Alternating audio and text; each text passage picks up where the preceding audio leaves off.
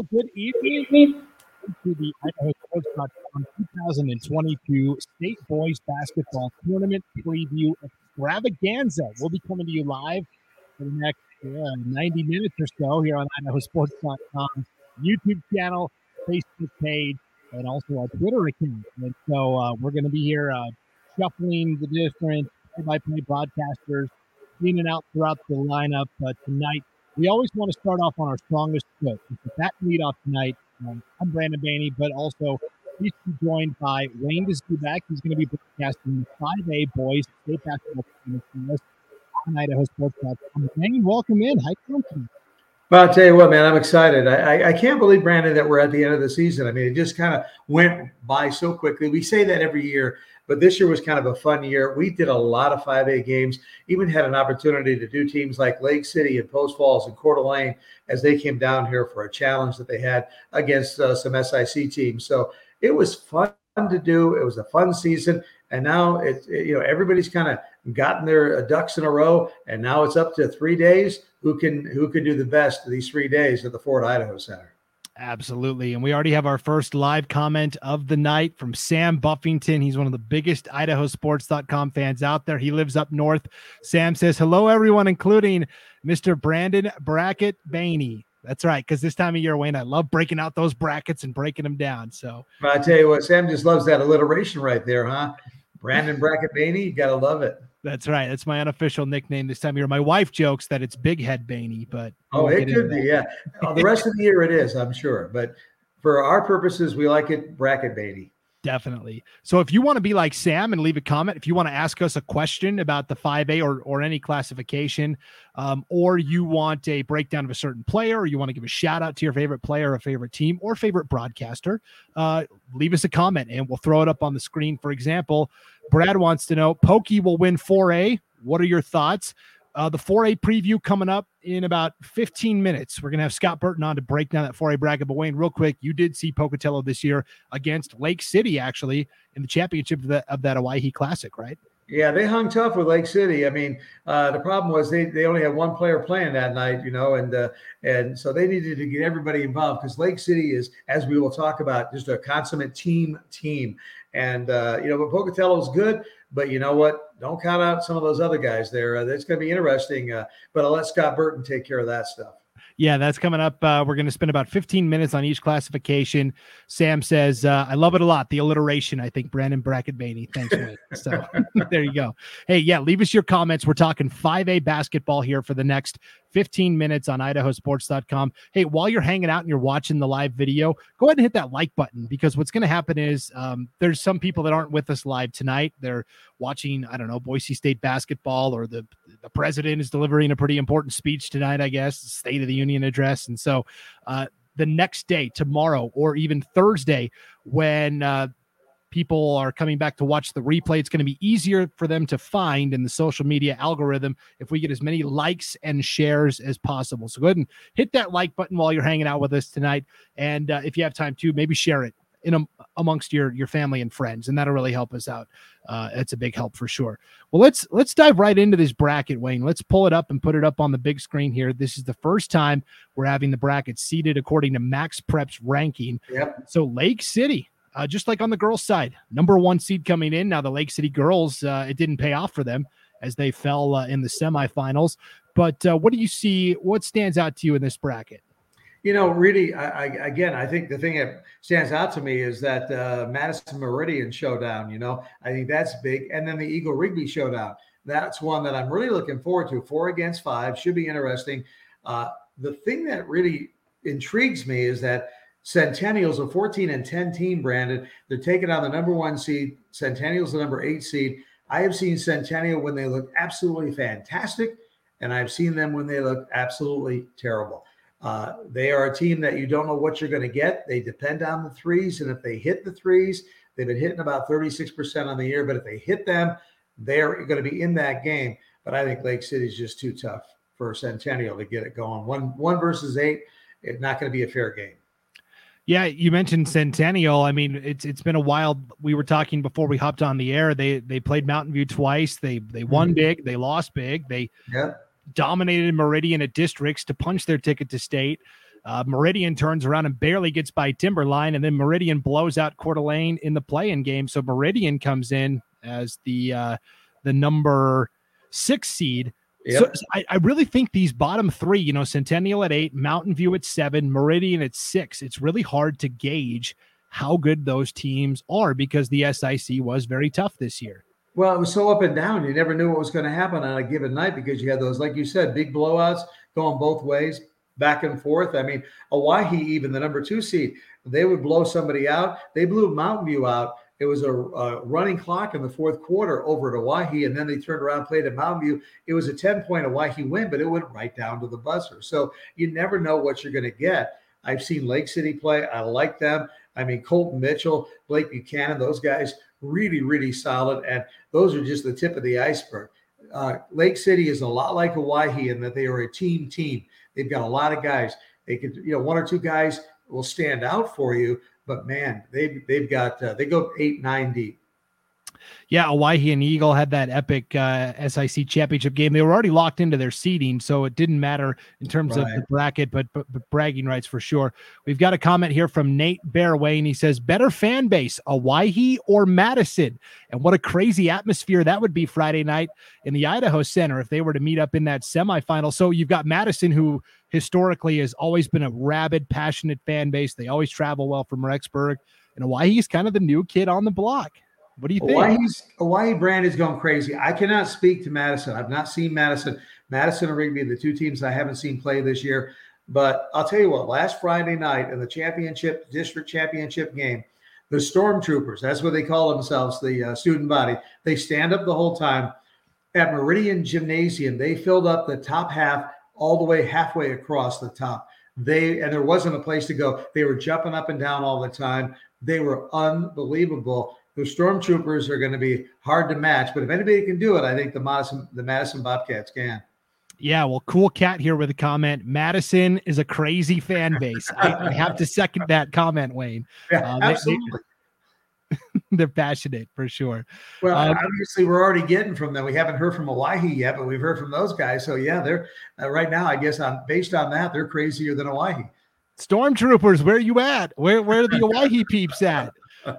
Here we go. Let's talk about now. Cool Cat wants to break down the Madison team. She says Madison has great guards, but not much size from what I have seen, and that is something that Owyhee has in spades, right? Yeah, they do. I mean, Logan Crane, 13 points a game. You start with him for Madison. I mean, Madison's 18-5 on the year. I don't know. It's kind of interesting to see what they can do. They're used to being there. I mean, I know it's not the same kids, but they've been at the state for 5 of the last 6 years. So this is a team that's perennial state ready. So they know what's expected. They know what level they need to play at. They come in there. Owyhee was 21-3, the number 2 seed. They were 7-1 against the 5A qualifiers, state qualifiers, 7-1. That's how good they are, and they're getting better. The other night when they played Eagle, remember way back in December 21st, they lost to Eagle in 4 overtimes, 80-76. Well, then Friday night, 71-49. They had something to prove, and they proved it immediately. And you would think it would come from Leon Campbell, who's averaging 18, or maybe Jack Payne. Jack Payne averaging 11.7 points per game. But no, it came from Titus Bailey, who hit 5 3-pointers in the first period.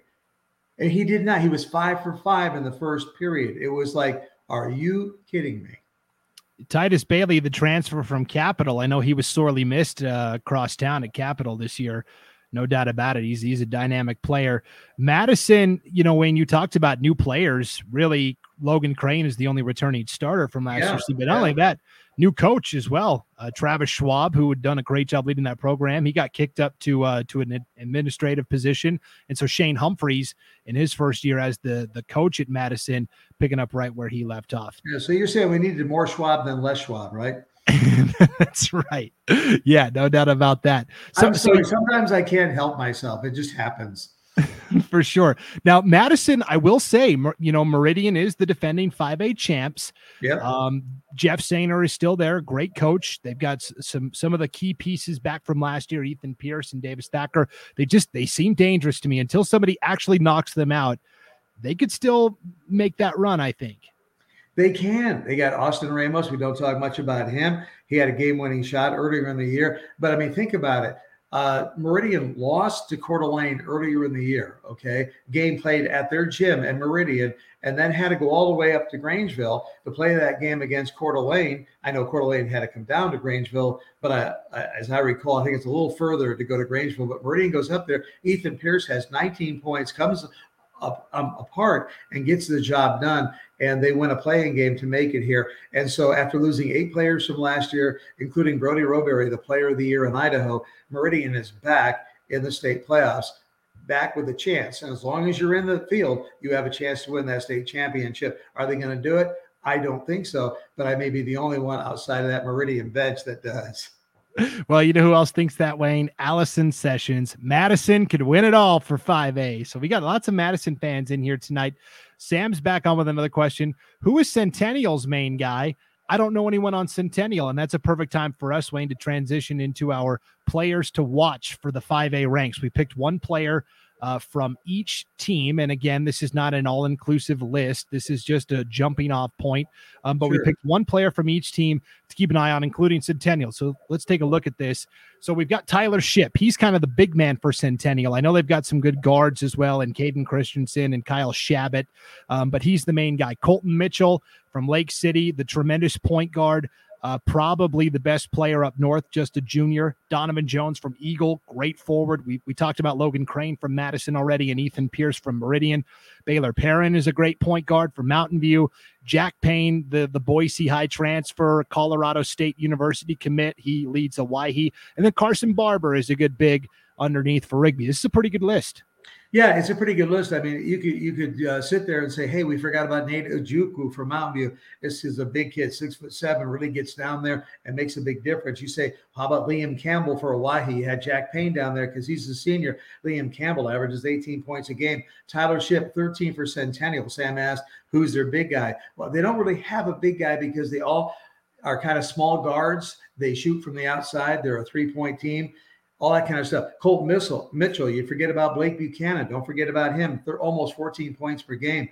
Donovan Jones, you got Gage Jones. So you got another Jones there. So and Eagles, another one of those teams like Lake City and really Hawaii is a team. I mean, Eagle plays great as a team.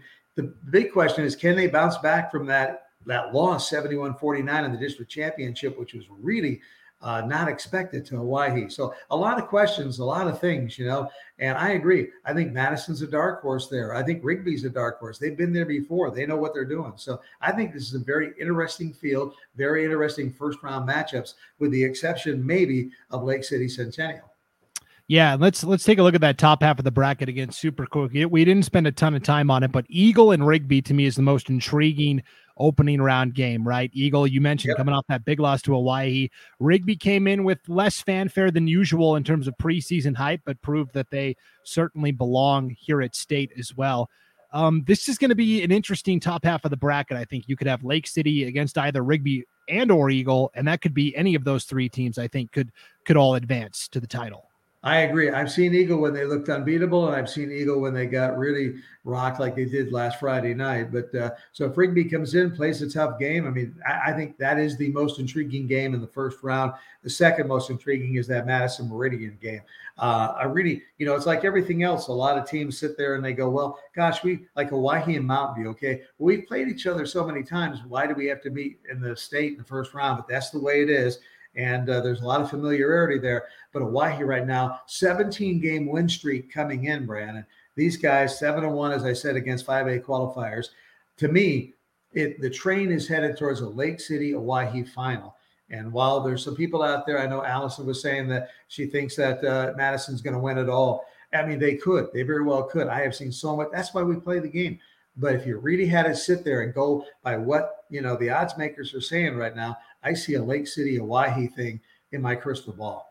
For sure. And Sam, with one last comment here, Eagle upset Rigby in 2020 at the state tournament, 51-43. That's when Eagle had Tanner Hayhurst, and we know how good he was. So, anything can happen this time of year at state, that's for sure. Wayne DeZubak, our 5A broadcaster for all of the 5A coverage on idahosports.com. Thank you for stopping by and helping us break down everything. Are we done? Because Scott Burton took more time than me last time. Yeah, it's 15 minutes per. We're trying to keep it on a tight schedule. And look, the boss is even in here, Paul Kingsbury. 4A coming up next with Scott Burton. I guess that's my exit cue. Exit stage left to Zubak. All right. Okay, I'm out of here.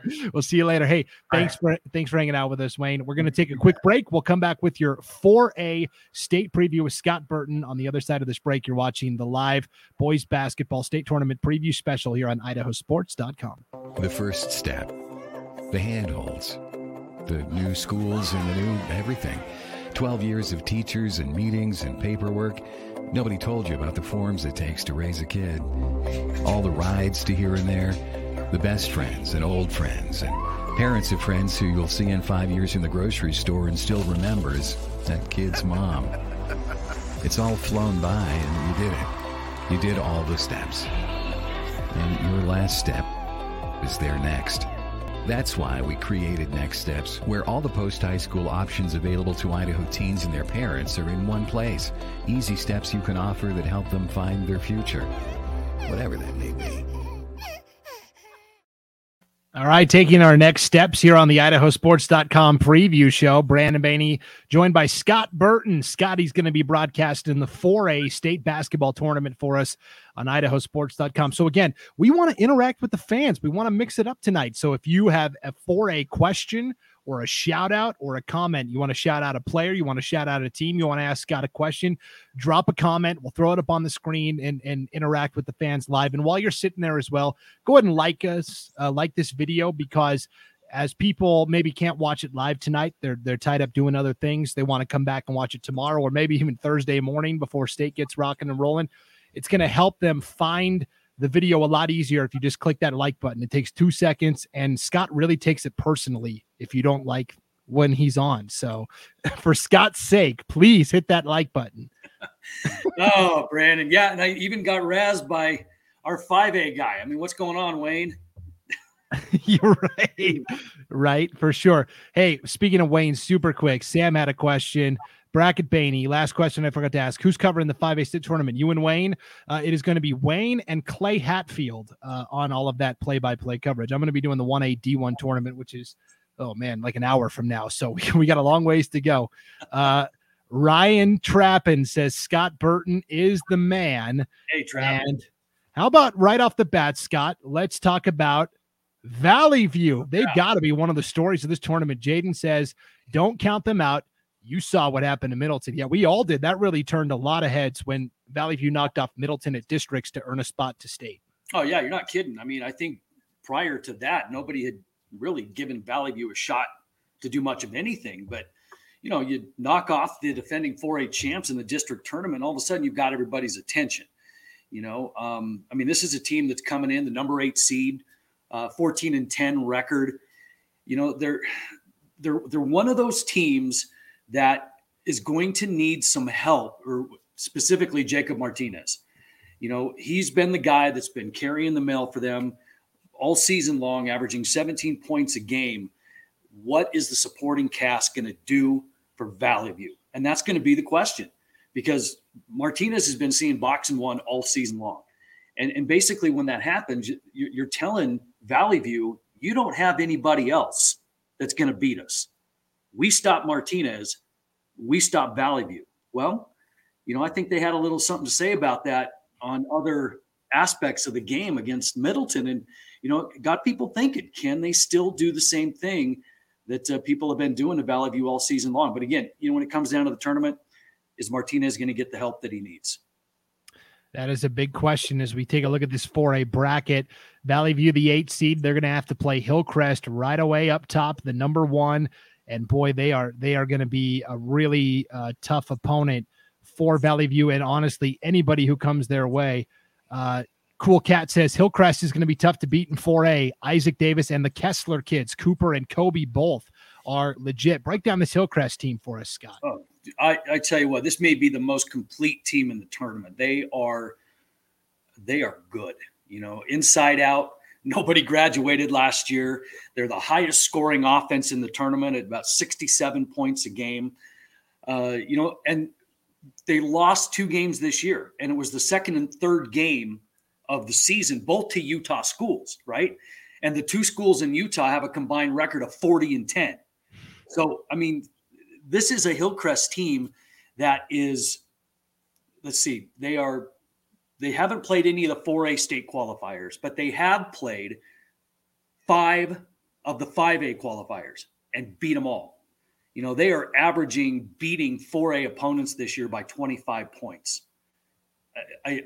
On paper, this Hillcrest team is legit. You know, Isaac Davis on the inside, the 6'7" sophomore. You know, so we're not done talking about this kid. You know, 14 points a game. I mean, he's being recruited by D1 schools. I mean, he is the real deal. They've got shooters. You know, Jace Austin is shooting 48% beyond the arc, 48% from 3. And then Kobe Kessler, 19 points. I mean, this is a team that is, I can't say it enough. This team is good. And you know what? There's a lot of teams we could say that about. I think in terms of most wide open tournament, 4A is it. If we look at this bracket, I mean, just look at the next matchup.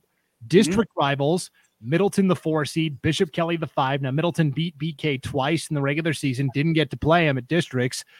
It's hard to beat the same team 3 times, and they've been good, tight battles both times.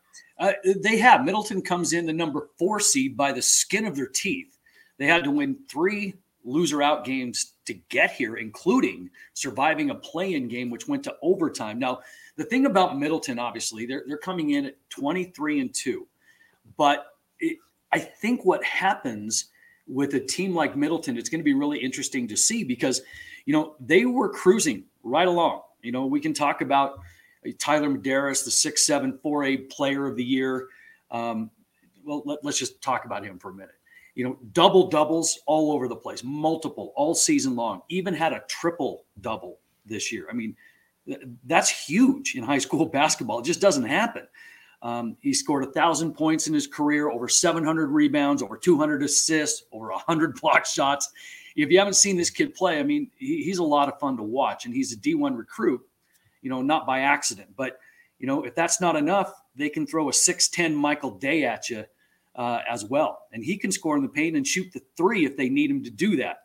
You know, they're the tallest team in the 4A bracket, you know, and they've got a solid point guard and Talmadge Suki that can shoot the ball as well, 40% from beyond the arc for him. This is a really good team, but here's what I question. They got punched in the mouth by Valley View, and it really sent them reeling because they really had to fight and battle and claw to get into this tournament, you know, and they lost their swagger a little bit. And I think through that process, they kind of became a little unsure of themselves. At least that's my take on them.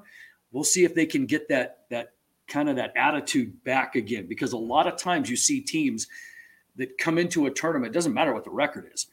What kind of pep in the step do they have? What kind of confidence? What kind of swagger? Middleton lost that, I think, right at the end. And it'll be interesting to see if they get it back because they definitely have all the tools to go deep into the tournament and defend their title. Yeah, Scott, you mentioned that playing game with Blackfoot. I was on the call for that for IdahoSports.com. And yeah, you're right. The game went to overtime. Middleton, late in regulation, missed 2 consecutive front ends of 1-and-1 situations that allowed Blackfoot to tie the game. Medeiros ended up fouling out of the game. His impact was minimal. They've got the size, and when they can couple that with the shooting and the spacing, that's when Middleton is really at their best. Mm-hmm. Talking to their coach, Nate Hartman, before the game, he said, that's really where we've run into problems this year is when we don't trust. We don't trust the system. We don't trust that our teammate's going to be in the spot that he's supposed to be in, and our spacing gets all messed up because of that. And so if they can work that out, I think they can be okay. But like you said, that's a loaded side of the bracket. Cool Cat says Hillcrest beat Madison twice already. And of course, they're the number 1 seed on that side of the bracket. Unfortunately, you don't get like a 10-point head start for beating Madison twice. Everybody starts at zeros. Yeah. And well, I will say one more shout out to Middleton too. I mean, after last year when the cupboard went bare for the most part, except for Medeiros, and they lost their head coach, Andy Harrington, everybody was kind of thinking, well, what is this Middleton team going to do? All they're going to have is Tyler Medeiros. Well, losing 4 starters and their head coach, and here they are with a better record than what they had last year. So, hats off to Middleton for overcoming that. Definitely. Let's bring up another comment from Cool Cat here. Flip to the other side of the bracket. Julian Bowie from Pocatello is another stud. People are going to be surprised by that kid, only a sophomore too. And that'll lead nicely into our 4A players to watch here, Scott. We picked a player from each team. And again, not a comprehensive list, just a starting point for the conversation. But here's the list of 4A players to watch. Blake Hawthorne, who is a good, strong, physical big underneath for Bishop Kelly. Stockton Page, great point guard for the Burley Bobcats. Mikey Lloyd can beat you inside and outside for the Jerome Tigers. Cooper Kessler from Hillcrest, we already talked about. We talked about Medeiros from Middleton. Jamari Simpson is the point guard for Moscow, leads that attack. Julian Bowie from Pocatello, just the sophomore, and then Jacob Martinez from Valley View, we already talked about as well. But this is a pretty good list, and about half point guards and about half big men.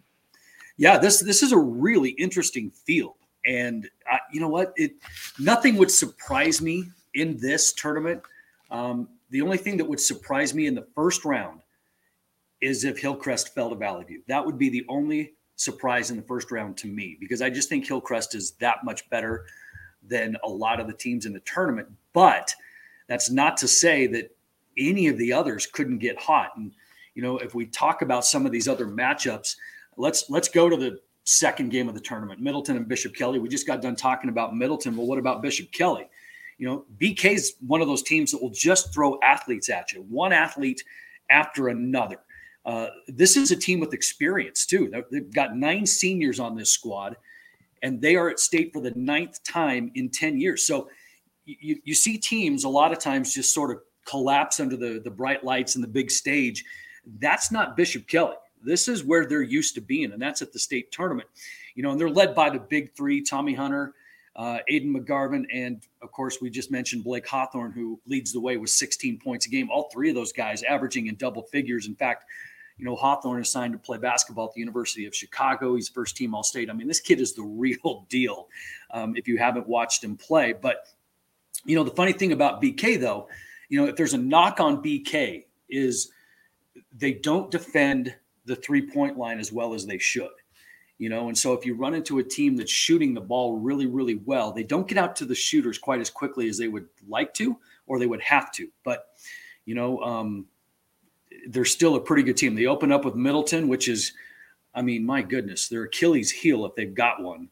And it's Middleton. You know, 2 losses this season to them, one by 5 points, one by 10, but they've lost 10 in a row to Middleton. You know, and it's Bishop Kelly and Middleton, both on the boys' side and the girls' side, that Middleton just has their number. Can Bishop Kelly get over it this time? I don't know. We'll see. Well, a team that on the bottom half of the bracket, a team that had Pocatello's number this year was Century, but the Thunder come through at districts and they win on a walk-off shot basically, and then they win by 2 in the district championship. And Pocatello, boy, that district was a dogfight all the way, but they survived. They get the number 2 seed for their efforts. But now they get a Burley team that just beat Jerome in the District 4 championship. I'm not sure that's a great prize for Pocatello right off the bat, a Burley team that's coming in hot. Well, you know, and this is a really interesting matchup. I think it's one of the more interesting matchups in the first round because, you know, Pocatello, they're good. I mean, they are solid, and they're coming out of a conference which is sparking another debate of why teams and how teams should be awarded a state berth, because you've got Preston and Century sitting home, and they're both really good basketball teams. But, you know, that's a conversation for another day. You know, for Pocatello, the number 2 seed coming in with a record of 21-3, and 2 of those 3 losses were to Century, and they were both blowouts. So you talk about a team having another team's number. Century definitely did with Pocatello. The other loss was to Lake City, the number 1 ranked 5A team. So this is a really solid Pocatello team that returns almost everyone from last year, aside from Brevin Vaughn, who they lost. But, you know, somebody mentioned it before, Julian Bowie, the sophomore. Wow, this kid can play 25 points a game, and he's going to shoot the ball from anywhere. You know, as soon as he crosses the midcourt stripe, you better pick him up, because he's not afraid to let it fly, and he is good. You know, he's going to have a little bit of help. Ryan Payne, the only other Thunder to average double figures with 12 points, and he's a solid point guard for the Thunder as well. Pocatello is generally very guard heavy, very guard dominated, which means they've got speed and they can shoot. And that's Pocatello. They love to penetrate and kick, and they've got the shooters to do it. But do they have the experience? The last trip of Pocatello was, I think, in 08 and 09. But this is a really interesting matchup, because then you got Burley on the other side coming in as the number 7 seed with a record of 11-12. And people are going to look at that and say, well, what is Burley doing here? Well, they started the season 3-9, and then things got clicking. And you want to talk about a team that was playing and is playing their best basketball at the end of the season.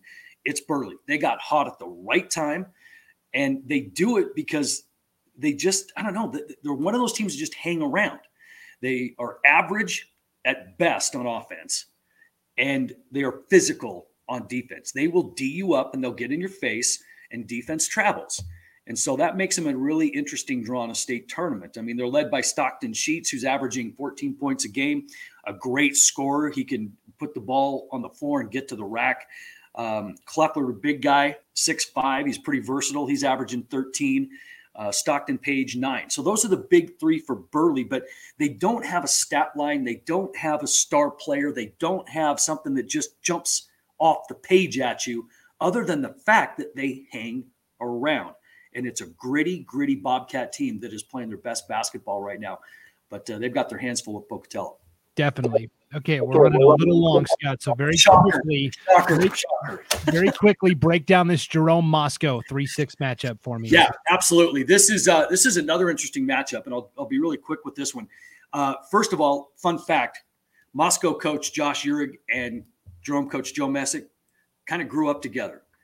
Both are Shoshone Indian graduates. And even though Coach Messick is just a little bit older, they're great friends. And they're just really good guys. So let's talk about Jerome for a minute. 22-2. We talked about Middleton just a second ago. Maybe they lost their swagger a little bit. Jerome went through the same thing when they got hit in the mouth by Burley in the district tournament. And can they get it back? That's the question, because this Jerome team is dangerous.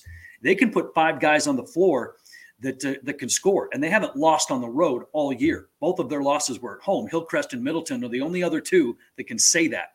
So they travel really, really well. They've got the 3rd best scoring defense in the tournament as well, led by Mikey Lloyd, who's averaging 16 points, Scotty Cook 13 points, Gavin Capps 11 points, Skylar Maurer and Colton Elison, lockdown defenders. They're just really, really good. If they have a weakness right now, it's going to be, can they get their swagger back? And they don't have a lot of depth, and that's going to be maybe something that's going to play a part in the tournament. But we'll see. Jerome's gone 35 years without a state title. That's the longest drought of any team in the tournament. So Moscow, really quickly, 15-9, number 6 seed. But again, don't let that fool you, because of their 24 games this year, only 6 were against 4A opponents. Lakeland twice, Sandpoint 4 times, and they won all 6 of those. So you never know what you get out of the North. This Moscow team is good. They may be the best shooting team in the tournament, because they flat out shoot the basketball, and they live and they die by the 3-point shot, which makes them dangerous. They can beat anybody, but if they're not hitting, they can lose to anybody. And they're deep. And they play 9 dudes. They get up and down the floor. They shoot the ball in transition. They are a spectator's fun game to watch, because they get up and down and they shoot. Jamari Simpson, 12 points a game, excellent scoring point guard. Braden Bowen, 13 points, shooting 43% from beyond the arc. And when I say they shoot the 3, they are averaging 25 3-point shots per game. I mean, this is a team that is just going to live and die beyond the arc. It's going to be a fun game. For sure. Cool Cat says, great insights, Scott. Learning a lot. Hey, if you liked what Scott had to say, hit that like button. If you're watching the video, that helps us out with our numbers on social media and the algorithms and all that fun stuff too. Okay, 1-word answer here, Scott. Brad wants to know, who wins 4A? Hillcrest. Okay, I'll say Middleton. So. Oh, wow. Okay. Yep. I'll fill out my bracket and we'll compare, but I think it's going to be a Hillcrest against Pocatello in the final. Okay. All right. My Jerome peeps are going to kill me because I can't say that or I'd be homering. Right. I'll say Jerome over Hillcrest. How's that? Yep. Sean Kane says, wow. I don't know if that was for you or me, but we'll say it was for you. Thanks everybody for tuning into our 4A preview. Thanks for hanging with us a little long. And Brad says, wow too. Everybody, boy, Scott. I don't know if those are good or bad. I mean, I don't either. No clarification there. Scott Burton is going to be broadcasting the 4A state basketball tournament for us on idahosports.com. Thanks for stopping by, Scott. We appreciate it. All right. Have a good one. All right. Nick Newbury, real quick. Jerome for the W. Terrible, Burton. I know. They're my Jerome guys piping in. I shouldn't have ever said anything because I'm sorry. I can't do that. Okay, right? and here's a wow for me. Sean says wow to the Middleton pick. He thinks Hillcrest. So okay. There you go. I think it's Hillcrest to lose, but I wouldn't be surprised if Pocatello won, if Jerome won, if Middleton won. It's open. It's open for business. It's wide open. It truly is wide open. I promise. No doubt. All right. Our 3A preview coming up next. Thanks for all the 3A fans for being patient with us. And as we ran a little long on the 4A, we're going to take a quick break and bring in Lance Taylor next to break down this 3A field. You're watching the idahosports.com 2022 State Boys Basketball Live Preview Special on idahosports.com.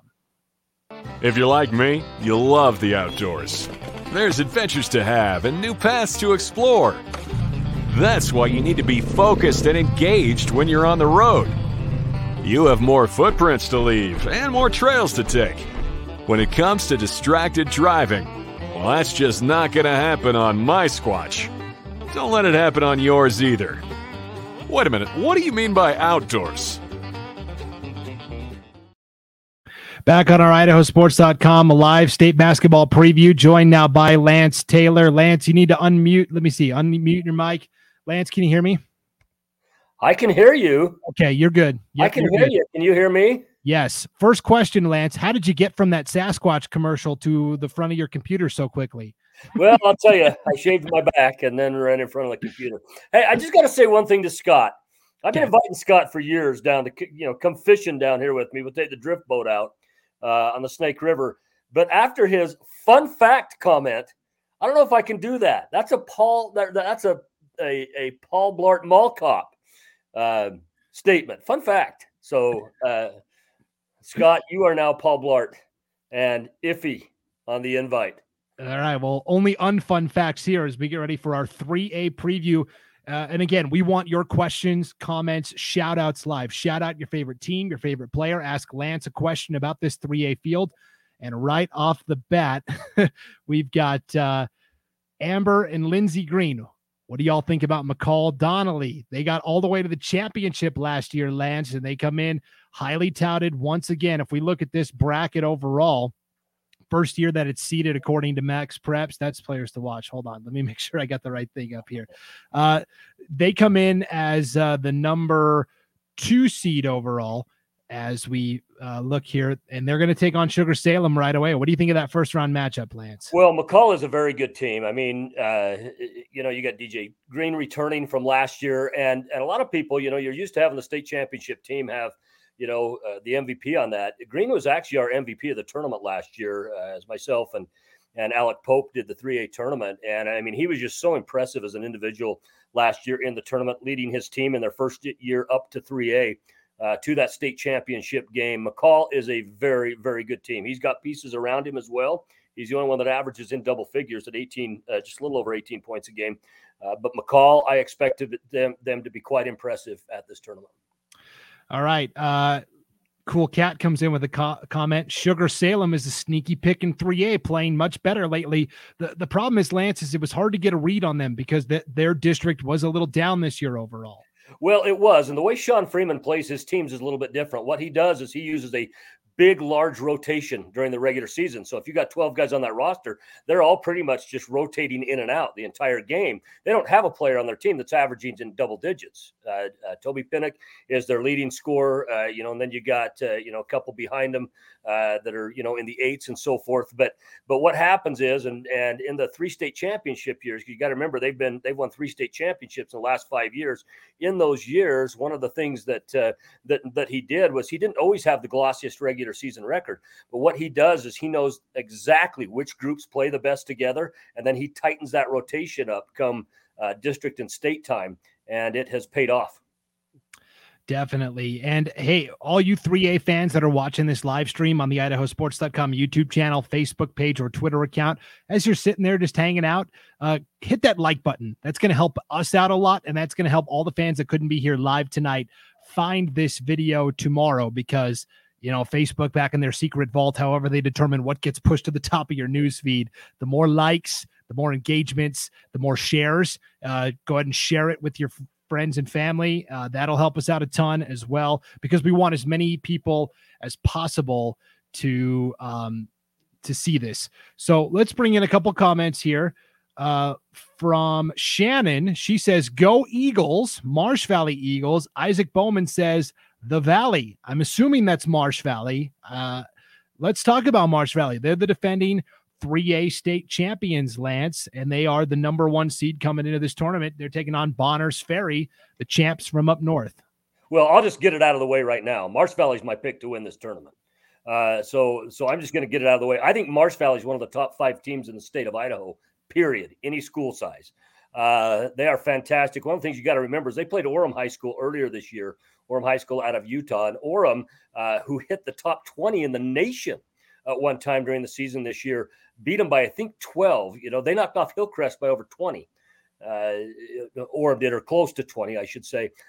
Marsh Valley is a very good team. I think if Marsh Valley plays their best, that their best is better than anybody else's best in the 3A. Now, that doesn't mean that they can't be beat, but a lot more stars have to align for other schools than have to align for Marsh Valley to win this tournament. That's how good Marsh Valley is. I mean, you look at some of their guys, you look at Carter Howell, Peyton Howe, Hunter Roche. Hunter, of course, is a quarterback as well. Peyton Howe, who's a senior, as a sophomore, was our defensive player of the tournament in the state tournament that year. A fantastic athlete overall. But one thing you will notice about Marsh Valley, they know absolutely and exactly who they are. And more importantly, they know who they are not. And they stick to the things of what they are. They are so tough. And there is not a player on that team who can't shoot once they cross half court. Now, obviously, that's exaggerating a little bit, but you get the point. They're a shooting team. They can make it work. They are just very, very good. Yeah, if we look at their side of the bracket, they've got Fruitland and Kimberly as well. I want to swing back down to the bottom half of that bracket, though, because we had a question come in from Devin. And he says, what do you think about, actually, before we get to Homedale, we'll talk about Homedale in just a second, Devin. He wants to know what we think about Homedale. JJ Volker says, shout out to Tyler Caps and the Fruitland Grizz. Let's talk about Fruitland first, because they are actually on the same side of the bracket as Marsh Valley. This 4-5, Fruitland and Kimberly. This is the toughest opening round matchup for me to gauge. Lance, what do you think? Well, I think it is. We'll talk mostly about Fruitland. Just to mention about Kimberly. Kimberly, I believe, is the most athletic team in the tournament, meaning if I had to, I'm a track guy as well. If I had to take these kids and put them on a track, they're my best athletes. They're a fantastic athletic bunch. But let's talk about Fruitland for just a minute. When you look at Fruitland, what are the places, when you look at the upper half of the bracket, where Marsh Valley could potentially get hurt? I don't see this happening, but if they could get hurt anywhere, it is that Marsh Valley is not a super big team. So if Marsh Valley was off for any reason, if they had a struggle scoring, it is a potential that a team can step up and can out-rebound Marsh Valley and get some putbacks. You look at a Bauer. You look at Bauer at 6'8", 225 pounds, averaging double digits. That is a situation where if Marsh Valley was to get knocked off in the first round, I think the team that gives the best opportunity for that to happen would be Fruitland. Fruitland just has that size that, again, if there's anything that you look at with Marsh Valley, it hasn't really been exploited. Their size, but if they were off, there is a potential that a team that's tall and big could step up, win that rebounding battle, and could potentially get up and steal a ball game. Yeah, 3 teams from District 3 ended up making state: McCall Donnelly, Fruitland, and Homedale. So here's Devin. He wants to know, what do you think about Homedale? If we look at the bottom half of this bracket, Lance, this to me is kind of intriguing. You've got Homedale as the 6th seed. They're just solid athletes. They're tough, physical kids. And Snake River is a team that I've had a hard time getting a grasp on because they play in the same league as Marsh Valley, and sometimes they get overshadowed by the Eagles, but they're also a very solid team. Yeah, they always are. Every year in, year out. When you look at Homedale and you talk about their athleticism as well, you talk about Jackson Dines. Well, where have you heard that before? He was under center all year long. You got Mason Strong there as well. And where have you heard about Hayden Kinslow? He was the one getting the handoffs from Jackson Dines all year long. This is a very athletic team. Kinslow has a number of football offers as well. Not sure where he's going yet. But again, this is another very athletic team. I don't think they have as much of an ability to put high scores up on the board as some of the other teams do. You take a Marsh Valley, if they get hot, they can put up triple digits in a game. And that's how good of shooters they are. I think Homedale is a team that's a little more like a Sugar Salem in a sense that they've got to get out and they've got to use those athletes to defensively keep games under a certain amount of points. If they can keep it under a certain amount of points, they have the firepower to put it in a game, to put it in the hole, enough to win a ball game. But I think if games start getting up in the 60s, 70s plus, Homedale, and Sugar falls into that as well, they might struggle to win a ball game at that. Yeah, Amber and Lindsey Green say Fruitland and Homedale are scary teams. I agree. That bottom half of the bracket is very wild and unpredictable, I think. Yeah. Sven Alskog used to be one of our own here at idahosports.com. Many a game with Sven. Hello, Sven. Yeah. Your former broadcast partner back in the day, Sven. So Sven is an all-star, and there are also several all-stars competing at this tournament. Let's take a look at our 3A players to watch here, Lance. We picked one from each team. Ridge Williams, great guard for Bonners Ferry. Nolan Bauer. He's the biggest player in the tournament, right? 6'8" for Fruitland. Mason Strong of Homedale, good solid athlete. Jackson Bear might be the fastest player in the field for Kimberly. Peyton Howe, great point guard for Marsh Valley. DJ Green from McCall Donnelly, reigning 3A player of the year. Cole Gilbert of Snake River, solid athlete. He was the quarterback for their football team this year. And then Toby Pinnock underneath, the post big man for Sugar Salem. Which names jump out to you on this sheet? Well, you look at Toby Pinnock from Sugar Salem. He's probably got the best moves I've ever seen for a big man. I shouldn't say ever seen for a big man, but at this level, his moves are fantastic. He's not super tall, but he's big and he's able to get his way around there. But I think when you look at Green from McCall Donnelly, such a tremendous individual talent. Others, have to step up around him as well. I believe they will. I believe Ethan Teeney's, step up, have good games. Alex Johnson, Tate Ova. These are some good players as well. But Green is a kind of an all-star among all-stars with this group as an individual talent. Very, very good. However, from a team standpoint, you look at Marsh Valley, they are just so good. And, Peyton Howe was a good pick there to talk about a player to watch.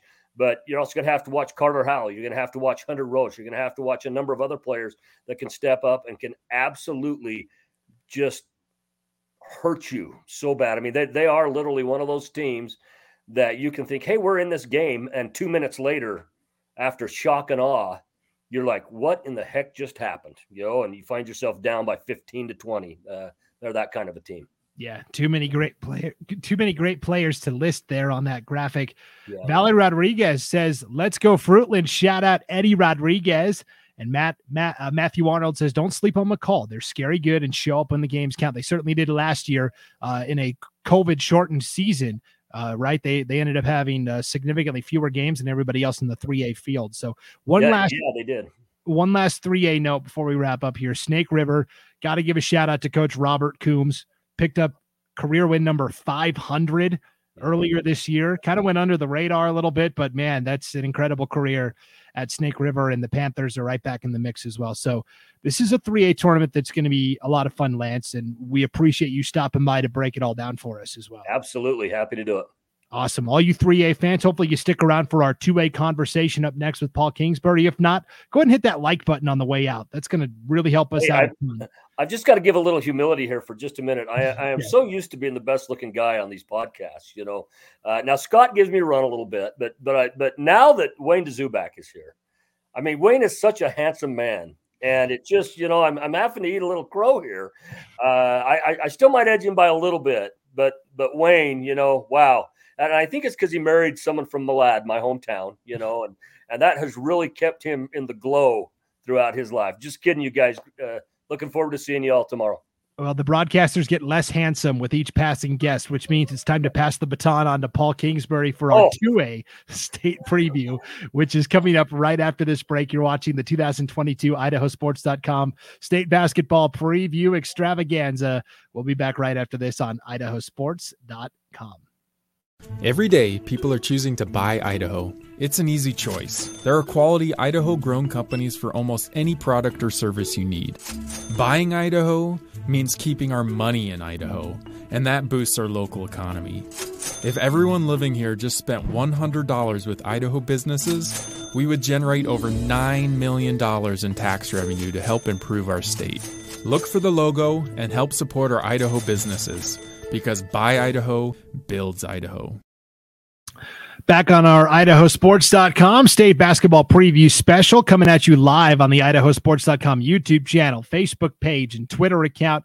Thanks for being with us. We're breaking down the 2A state basketball tournament now, Brandon Baney with Paul Kingsbury. Let me unmute your mic there, Paul. And it says, I can't unmute your guest because they chose to mute themselves, Paul. Could you please unmute your mic?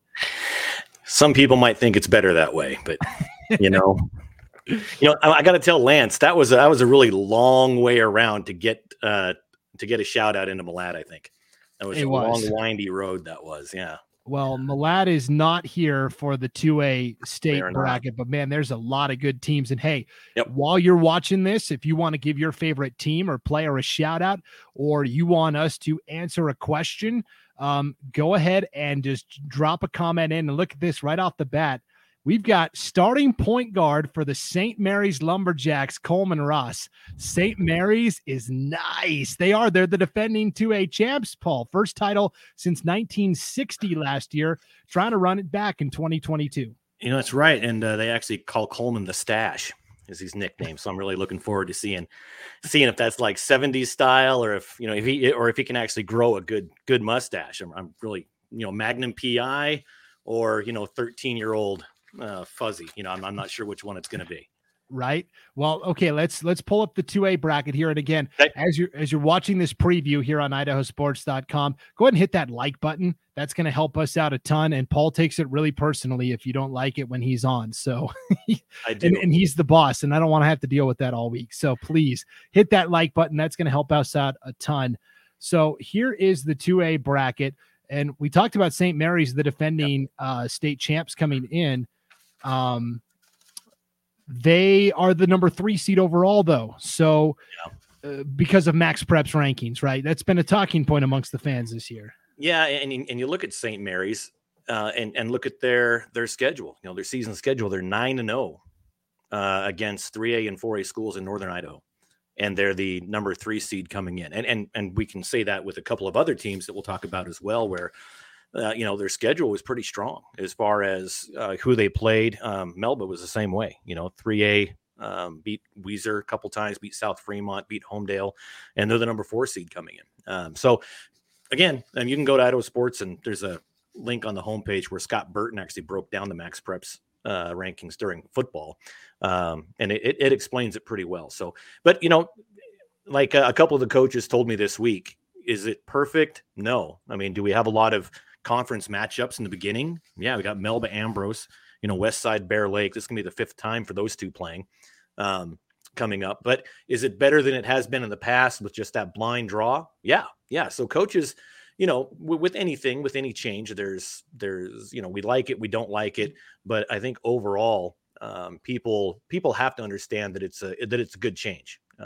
Hopefully we don't get those state championship matchups in the quarterfinals anymore, at least not as often. I think that's really the goal behind this. For sure. So we just put the 2A bracket up on the screen, and we've already got, the 2A fans on the girls preview show were by far the most vocal, and that's playing out here in our boys preview as well. You might say it's the 2A classification. I say it's you and me. Okay, well, I don't have that large of an ego, Paul, but Chris Sand says, go Jacks. And boy, we got all the St. Mary's Lumberjacks in here. Look at this. Tristan Gentry Nelson. Coleman Ross got the best stash in Idaho. So there we go. Yeah. I think his nickname's what? Giraffe, Tristan? Is that right? You have to tell us how you got that. Well, he's 6'6", but you might have to tell us how you got Giraffe. I will say I covered the 2A state tournament last year, and the best feature I saw was Brett Stansel. He has since graduated. Man, he had a mullet that was on point. It looked good. Did you have a mullet in high school, Brandon? You went to school in Montana, right? Is it yes. like a requirement to have a mullet there? No, as you can see, I mean, I don't have much hair left. It was already on the way out by the time I was in high school. So let's get some of these other shout outs in. St. Mary's well represented as they should be. JJ Volker says, go Braden Volkers, B-Vokes, number 24, and the Mustangs. Jammy says, go North Fremont. And Justin and Jennifer Jacobson. Bear Lake is starting all underclassmen, and all have dropped over 20 at different times. Yep. Definitely not the 7 seed.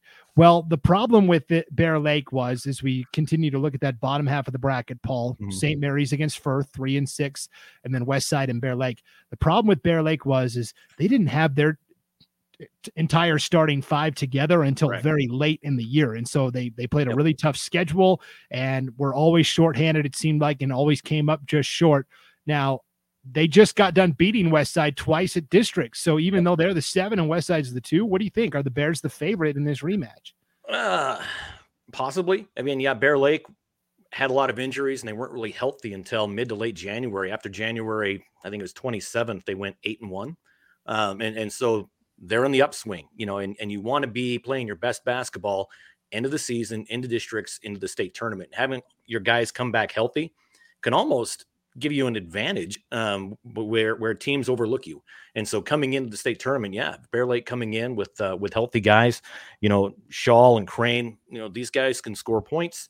They can get up and down the floor. Of course, Carlson, he knows what he's doing. He's been there 14 years and a couple state championships. And so, I think Bear Lake has the potential to surprise some people. Whether they surprise Westside, I don't know. You and I watched a pretty good Westside team last Saturday in that playing game against Napa Christian at Burley.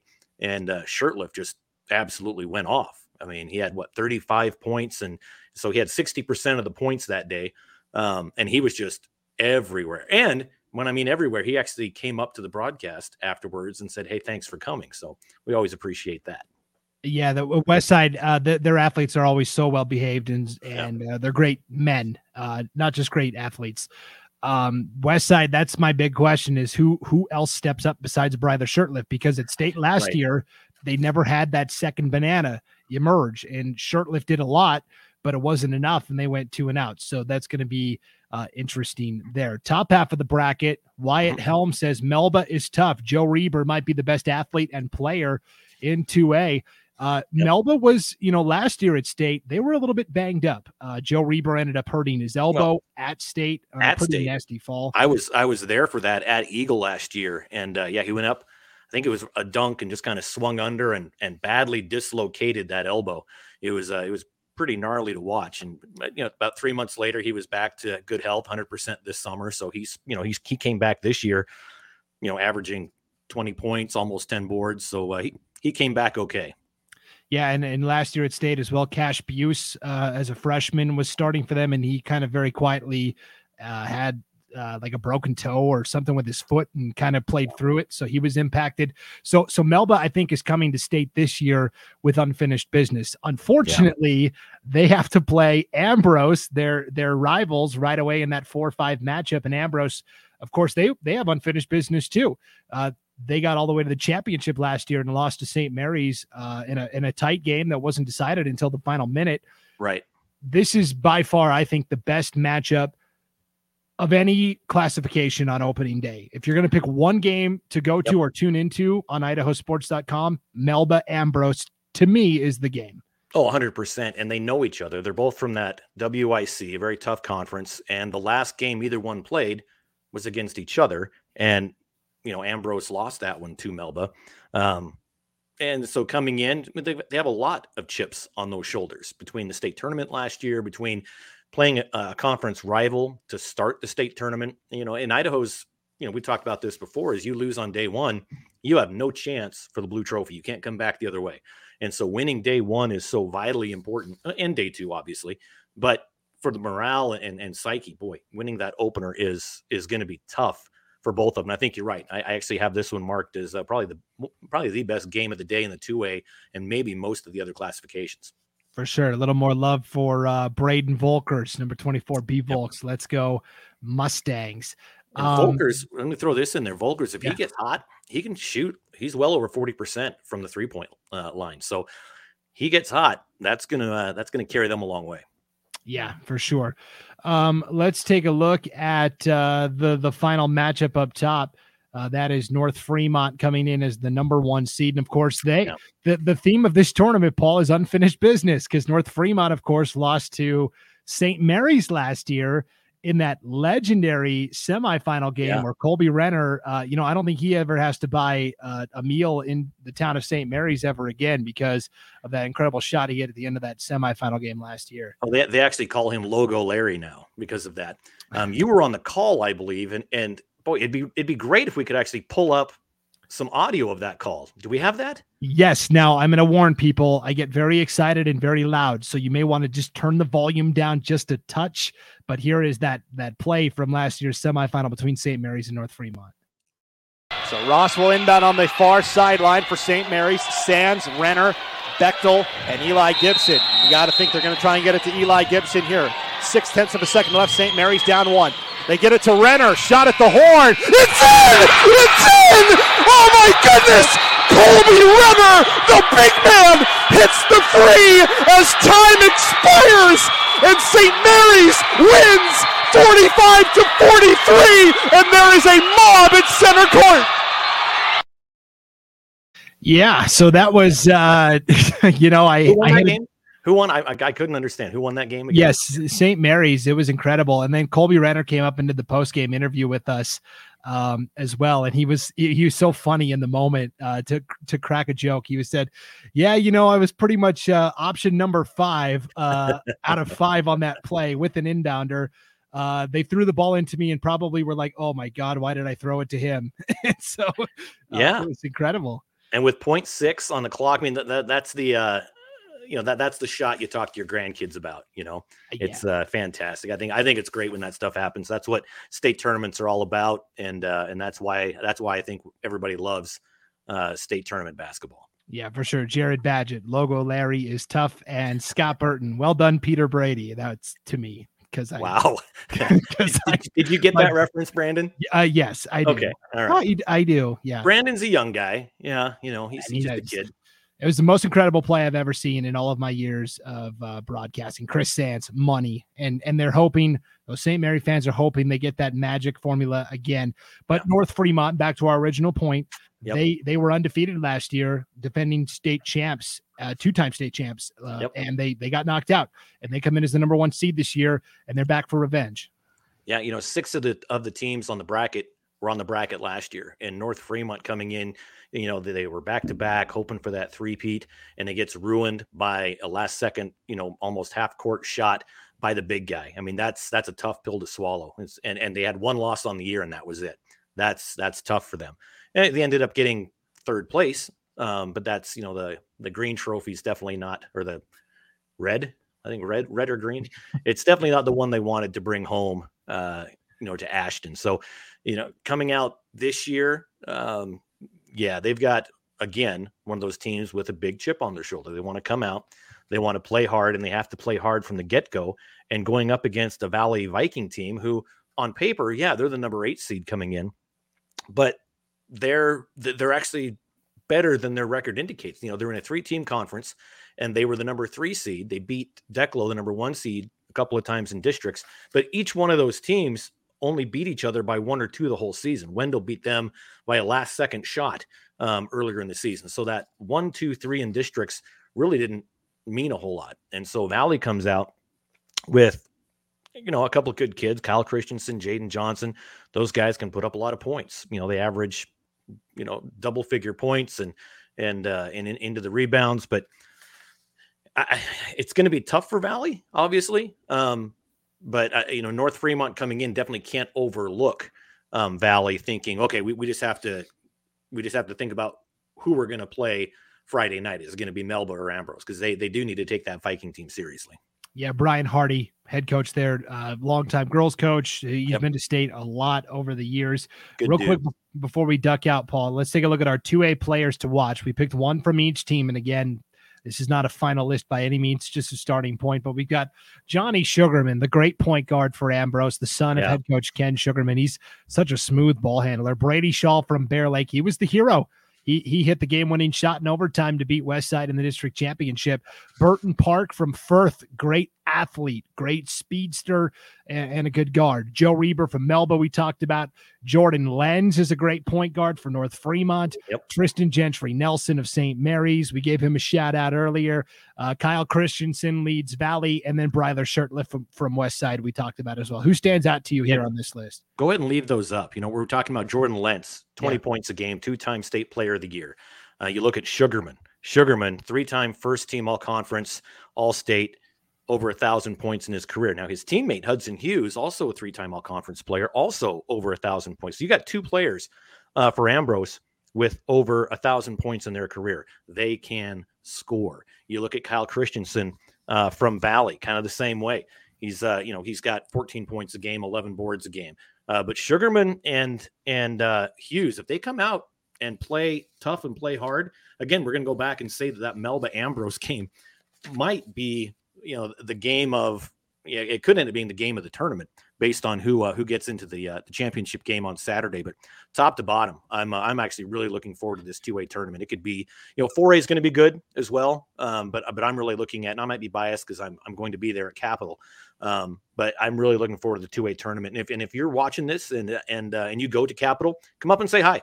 We'd love to talk to you and say hi and get to know you. So yeah, swing on up at Capital High School. They always treat us so well there. I love going to Capital High School. No doubt. The 2A tournament was the best last year between St. Mary's win over North Fremont, and the championship was super close, wasn't decided till the final minute. And even those consolation battles were really good. So yeah, I think it's going to be the same thing again this year. Thank you for hanging out with us on our 2A portion of the preview for state basketball 2022. If you're going to hang out through the 1As, awesome. If you just wanted to hang around for the 2A conversation, that's cool too. That's why we broke it up into segments. Hit that like button on the way out though. That's really going to help us out. For people that want to watch this tomorrow and maybe even Thursday, they're going to find it a lot easier because our Facebook overlords like it when you like things. So if you can go ahead and like this video and then share it as well, that would help out a ton. So Paul Kingsbury, thank you for breaking down the 2A bracket. We're looking forward to your coverage on idahosports.com all weekend long. Been a blast. Thanks, Brandon. All right, our 1A D1 preview with Logan Green on the way next. You're watching the 2022 idahosports.com boys basketball state tournament preview special. We'll be back right after this. The first step, the handholds, the new schools and the new everything. 12 years of teachers and meetings and paperwork. Nobody told you about the forms it takes to raise a kid. All the rides to here and there, the best friends and old friends and parents of friends who you'll see in 5 years in the grocery store and still remembers that kid's mom. It's all flown by and you did it. You did all the steps. And your last step is there next. That's why we created Next Steps, where all the post-high school options available to Idaho teens and their parents are in one place. Easy steps you can offer that help them find their future, whatever that may be. All right, instead of taking myself out, let's add in Logan Green. Welcome back to our 2022 state basketball preview special here on the idahosports.com YouTube channel, Facebook page, and Twitter account. As you are hanging out tonight and watching this, go ahead and hit that like button. That's greatly appreciated. That helps us out in terms of sharing this tomorrow. Go ahead and share this as well with all your family and friends if they weren't able to make it live tonight.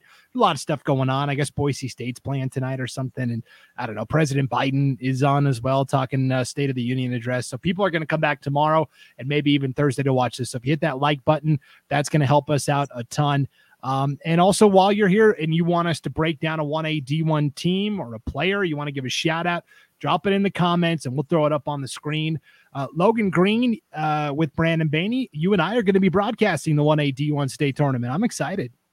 Yeah, we got to do the girls tournament together. Well, half of it until, I had to dip out and have a baby, but no big deal there. But it should be fun. You break down all these brackets and you say, who could be a dark horse to win this championship? I think of all of the brackets that this one is Lapwai. I mean, that's no disrespect, but my goodness, it was mentioned earlier, a top 10 Max Preps team. This is a team that could beat anybody at any level. They have beaten they've beaten 5A teams. I just don't know at this point is anybody. I think the name of the game is who can compete with Lapwai and who has a possibility of tripping them up at this point, because that is the daunting task that every single team has, knowing that if I win, eventually I'm going to meet Lapwai in this tournament, and they are a juggernaut right now, just clicking on all cylinders. Yeah, for sure. This is Lapwai's tournament, no doubt. A couple of late comments trickling in here. Todd, go North Fremont Huskies from our 2A preview. No doubt they're going to be a lot of fun to watch. JJ Volkers, big Melba fan. Love the prep cast. Thanks for everything, Idaho Sports. Thank you, JJ. We really appreciate it. Nick Newbury, you guys are great. Need to outbid NFHS when the rights come up again. That's another topic for another day, but thank you, Nick. We appreciate that. All right. Brandon. Yeah, I think it was Volkers that got us those. I need to give it to you, Brandon. I'll give it to you on Thursday. Got some Melba swag. So I rock my Melba shirt around the house, and I got a couple of shirts this year. I saw that Ryan got a Lapwai hoodie, and Gags up north. Yep. Lapwai fans, wink, wink here. I'm just kidding. But it's always great to get. I love supporting the schools in any way I can out and about. But yeah, okay. It's gonna be a fun tournament. Lapwai super athletic. They might be the most fun team to watch in Idaho. And I think anybody that shows up to that tournament or tunes in and listens to it is going to be in for a treat if they've never seen Lapwai before. If they've never heard them, never watched them, I think it's going to be a fun experience for all of them. Okay, so here's the question from Brandon Higgins. Lapwai's rank among the whole state. They've already beaten 2 5A teams this year, Coeur d'Alene and Lewiston. They're undefeated. They are on a 33-game winning streak dating back to last year. That is top 10 in the nation right now, according to Max Preps. They're still a ways off from their own record. Lapwai set the Idaho record of 81 consecutive wins back in the day, but that's what they're aiming for. Go figure that it's Lapwai that already has that record, right? I know, right? I think the big matchup everybody wanted to see this year was Lapwai and Lake City, right? Those are the two big dogs up north. Lake City, a 5A program. Talking to Lapwai's coach, Zachary Eastman, they already played each other in the summer league. They played all these 5A schools in the summer, and that's how that regular season game with Coeur d'Alene actually made it on the schedule. They played Coeur d'Alene in summer ball, got a lot of buzz between the players, and they said, we should do this for real in the regular season. And that's how that came together. So, Lapwai definitely top 3. Owyhee and Lake City are so good, but I'd put them up there for sure. I think they would 100% belong in the 5A semifinals. 100%. I think they would fit in. I think they would win. If you threw them in, like you said, anywhere except playing maybe Owyhee and Lake City in the first round of the 5A, they're going to win. And I think we want to see it. I think it's bad. We want to see it. I would love to see them. Let's Lapwai, y'all just hang tight at the Idaho Center, and after everybody leaves, we'll just play an unsanctioned night game between the 5A champs, and we'll settle it for real out there on the court. Once we're all done, we could find an outside court if we need to. But look at the other teams here. You look down at the bottom half of the bracket with Kamei, and they are a team that can hang with Lapwai. They have been right there neck and neck with them earlier in the season. They did fall to them every time they played. But who didn't? But Kamei was right there in a couple of those games, late in those games. They were in it in the fourth quarter of that second matchup. Can't remember which one it was, but they were there. And I think Kamei, in the back of their mind, they're the one. They know that they can compete with them. Lapway have said, well, they like playing Kamiai. I think Kamiai is the one that gives them challenges, and they know each other well. You know, those kids also are playing each other summer ball, you know, here and there. I just think if anybody's going to stop Lapway, it's going to be that Kamiai squad. So watch out for them. Should be fun to see how they can, if they can get there, though. You look at the bracket there, a couple of other great teams, including Grace, which Grace is a team that has not lost to a 1A team all season. I thought they did a fantastic thing late in the season. Grace scheduled that non-conference game with Skyline. They lost it, but I think it was good. They were on a roll. Grace, to that point, had won like something like 16 of the past 17 if you take out that Skyline game, and they had been over 20 points a game. Nobody was on there. Almost like you say that with Lapway, right? In District 2, that who's on their level, and Grace, really nobody was. And so they had to go outside and get a little more competition, which I thought was fantastic. Get that in scheduled so that when you get to state tournament and you see a potential Kamiai or Lapway, that you're going to be ready for it. So kudos to Grace for going out and doing that and kind of buffering themselves, getting ready for the state tournament this week. For sure. All right, Logan, we got a ton of comments coming in here. Kenny04, I really hope you hung through, because he was asking all sorts of questions about Kamiai, but it was during the 2A segment. We weren't blowing you off. We just wanted to wait till the 1A D2. So he said, Kamiai underrated as F, as fun. No love for Kamiai, and Kamiai underrated. So Kenny04, I agree. The one team, because I've talked to 7 of the 8 coaches for this tournament, Logan, the one team that said we want Lapway is Kamiai. Yeah. Their coach, Aaron Skinner, said that, you know, we played them twice in the regular season, and both times we were there at halftime. And in the first game, you know, they were only down single digits, you know, into the fourth quarter. And he said, you know, Lapway is so explosive offensively. They can score in bunches. And once we knew we weren't going to make the comeback, I emptied my bench and got my younger guys playing time. So the final scores aren't indicative of that talent. It's the total opposite. Lapway wants to get out and run and play offense. I asked Coach Skinner about his style of play, and he said, it's not one that's fun to watch. Our fans say it's pretty boring. We grind teams out. We keep it in the 30s and 40s. He learned that from Ryan Ball, who's been a longtime coach up north. He's at Potlatch now. And so that's kind of their identity. They like slowing it down, grinding it out, and they've got the guys to do that.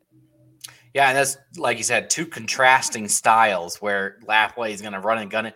Lapway put up 110 points in a game against Prairie this year. Like that, I mean, you think about that. College teams don't usually score 100 points, and they did it with 8 less minutes. Extremely impressive. But like you said, I think Kamiai has a good shot at least getting to the state tournament or state championship.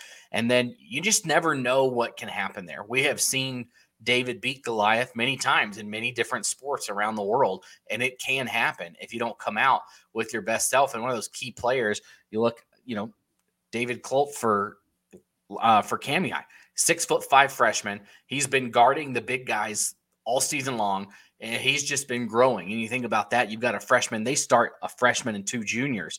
So 3 of their starting 5 are going to be back next year. This is a Kamiai team that will probably be, or they're going to be right back in this conversation next year. So look out for them in this. I just think Kamiai has a good shot to get back, and we'll see. Yeah, David Kloot, the son of football coach Nels Kloot, good overall athlete. Okay, you were talking about Grace. I think a lot of people think Grace is the other team that could get to state from that bottom half of the bracket, although we've got a player in the house here, Luke Thomas from Liberty Charter. He says Liberty Charter with the upset. We would love to see it. And, you know, if anybody, if Liberty Charter is going to pull off an upset, you know, Dallin Criddle's got to be on top of his game. He might be one of the funnest players I saw play all season. We saw him at the small school showcase back in December. It's a long time ago. And just heck of a player. He is fun to watch. When he steps out there, you just look at him and you say, yeah, he's a ball player. And Dallin Criddle, if he is hot, you never know. And they can put up points too. Right now, Liberty Charter is on fire. They've won 12 in a row. Their last loss was the opening game of the conference season to Rimrock, the 6th seed. So there might not be a hotter team right now than Liberty Charter coming in on a roll. Dallin Criddle's averaging 20 points, 7 rebounds a game. And, you know, playing in March, whether it's college basketball, high school basketball, it's all about key players stepping up in March. And Dallin Criddle, he's one of those guys that can step up and pull a big upset. And hey, I'd love to see it. I love Cinderella. I want to see it happen. It'd be awesome. No doubt. So that bottom half of the bracket could be Liberty Charters. They come in on this big win streak. Talking to their coach, Scott McConnell, he said the big change was early on in the season, guys got caught in the trap of basically standing around and watching Dallin Criddle do everything. Do his thing. Coach McConnell said, hey, look, we can't win with one guy. We need 5. And so once those complementary players starting getting more comfortable and trusting each other, and they've really taken off. And so, Liberty Charter is going to be a fun team to keep an eye on for sure. Ryan West says, somebody beat Lapwai. I don't think so. Well, I never say never, but I agree. It's going to be very difficult. This is a Lapwai team. It would be monumental. It might be like a historic upset if it happens. Like they'd make a movie about it. So if you want a Disney movie about you, come down here and beat Lapwai, and hopefully we get in the movie, Brandon. That would be awesome. But you look at the other teams. Rimrock also, they're going to give Grace a good game. I don't know if anybody knows this, but Rimrock, they beat Owyhee this year. I mean, Owyhee, Nevada, but forget that part. Just forget that they're from Nevada, and you could say we beat Owyhee, right? That we won't tell.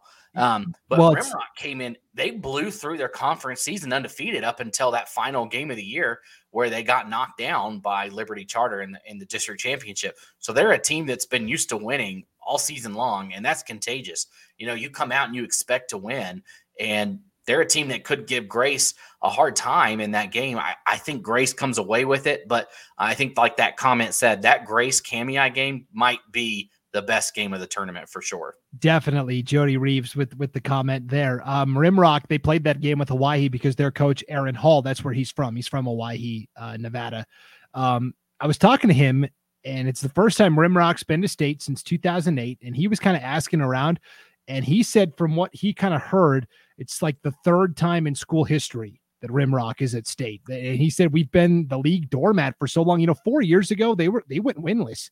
They were 0-19. And then, they won like 2 games, and then they won like 7. And so the turnaround in 4 years at Rimrock has been really fun to watch. And before the season, Brandon, we were talking about it being Victory Charter's league, Victory Charter. And then all of a sudden they're not even here. It's Rimrock. They came through and blew through the season. Yeah. So congrats to Rimrock for getting there. That's got to be fun for those folks.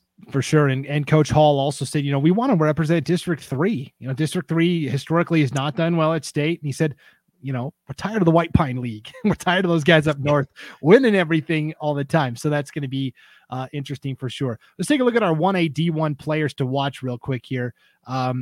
Again, this is just a starting point, not an exhaustive list by any means. Cabin Mercer from Kamiah. Cubs fans will recognize the Mercer name immediately. Cabin is the youngest son of Jeff Mercer. The Mercer family, Fred Mercer was the longtime coach, legendary coach there. They were all great players. Cabin Mercer is the last Mercer male to come through the school, this basketball family that's just been so awesome for, 25 plus years. He's the last one, unless Kevin or, his brother decide to come back in 25, 30 years and have their kid also attend Kamiah. So that's a storyline to keep an eye on. Gray Gibbs from Grace. He's got some size and some athletic ability. It was hard to pick one from Lapwai. We chose Titus Year out. He's the senior. He's going to play for the Idaho Vandals next year, and he expects to be in the mix right away for the Vandals. No red shirt, nothing like that. We talked about Dallin Criddle from Liberty Charter, Clay Silva from Lighthouse Christian, first Lion in school history to be selected for the Idaho All-State All-Star game coming up the week after state. Will Casebolt from Logos. He was the hero for the Knights. He hit the game-winning 3 with 4 seconds left to beat Lakeside in that play-in game. Peyton Beck from Oakley. Really cool story there. His dad is the coach, Cody Beck.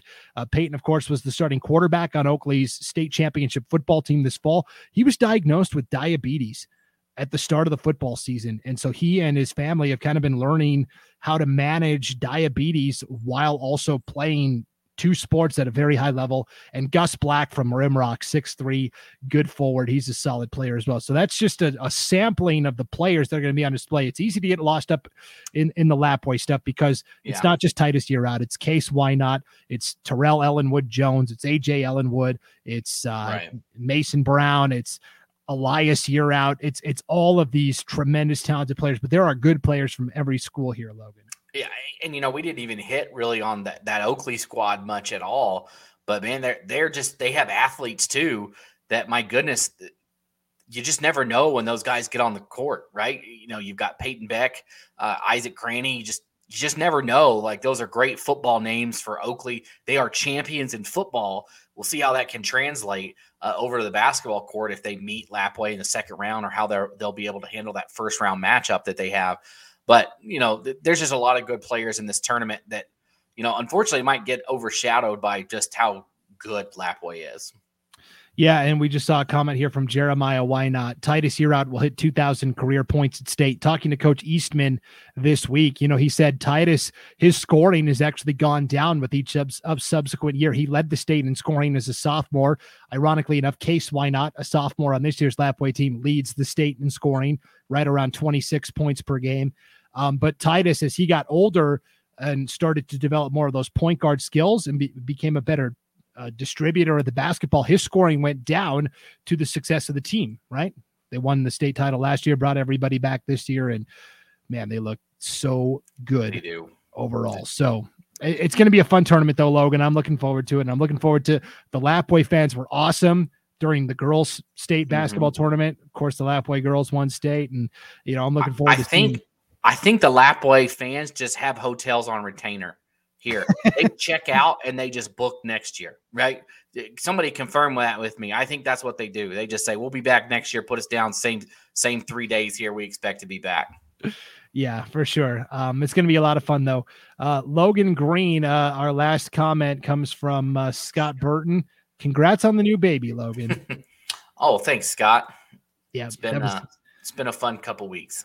Yeah, for sure. So that is it for our 1A D1 preview. We have gone along. All those D2 fans that are still hanging out with us, thank you. Sorry we're running long. Everybody just wants to break down hoops, so it's the most exciting time of the year. It's Paul's fault. It really is. Time. Yeah, Paul got us way behind schedule. So Logan, thank you for breaking down this 1A D1 tournament for us. We appreciate it. Yep, no problem. We'll see you on Thursday. All right, sounds good. Okay, we're going to take one last break and wrap it up with the 1A D2 ranks with Gary Jones. So stay tuned for that. We'll be back right after this break. You're watching the 2022 IdahoSports.com State Basketball Preview Special. If you're like me, you'll love the outdoors. There's adventures to have and new paths to explore. That's why you need to be focused and engaged when you're on the road. You have more footprints to leave and more trails to take. When it comes to distracted driving, well, that's just not going to happen on my Squatch. Don't let it happen on yours either. Wait a minute, what do you mean by outdoors?